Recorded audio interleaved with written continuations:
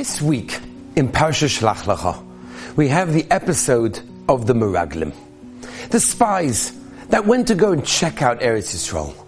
It's so interesting how the Torah describes their journey into Eretz Yisrael as being Bereshus Hashem, with permission from Hashem. The Torah says clearly, it was Al Pi Hashem, which Rashi says, Bereshusai. That means the Rabbeinu Shalom gave Reshus to the Meraglim to go in. But yet, we find the terrible punishment that we, even until this day, every Tisha B'Av, have to suffer from because of the bad report that they came back and told Klal Yisrael. There's an amazing Ramban, as explained by Rabbi Yaakov Kamenetsky Zatzal. He understands the Ramban's question to be as follows. The Ramban wants to know, what does it mean that Hashem gave permission?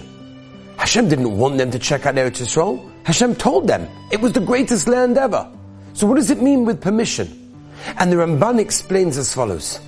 That Moshe Rabbeinu saw that once Klal Yisrael asked to see the land, asked to send spies, then Moshe Rabbeinu got permission from Hashem. Because obviously they weren't on the level of B'tochen. Really and truly, they should have been on the level. Moshe Rabbeinu thought they were on the level that they wouldn't need spies, that would simply trust Hashem. But no, they weren't on that level. And then they had to send spies. And then it was done with permission. Once Moshe Rabbeinu understood that they weren't on that level of pure bitochen, of total trust in Hashem, they had to send spies.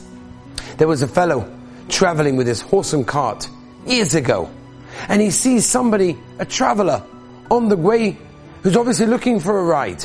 So he opens up the door of the carriage and he says, "Come inside, I'll give you a ride." The fellow says, "Thank you so much. I really appreciate your kindness." And he walks up the steps of the carriage, into the carriage with his huge, heavy backpack. And he stands there and he's holding the backpack. And the fellow says, "Why don't you put your backpack down?" And the traveler who just got in says, No, that's okay. You were kind enough to me to allow me in. You don't also have to carry my backpack. But that doesn't make sense. The same carriage that is carrying him is also carrying the backpack.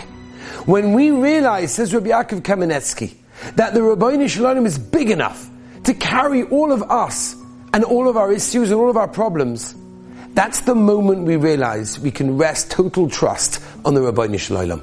And as the Ramban is explaining in this week's Parsha, the more trust that we put into Hashem in every aspect of our lives, the more the Rabbeinu Shalom will give us.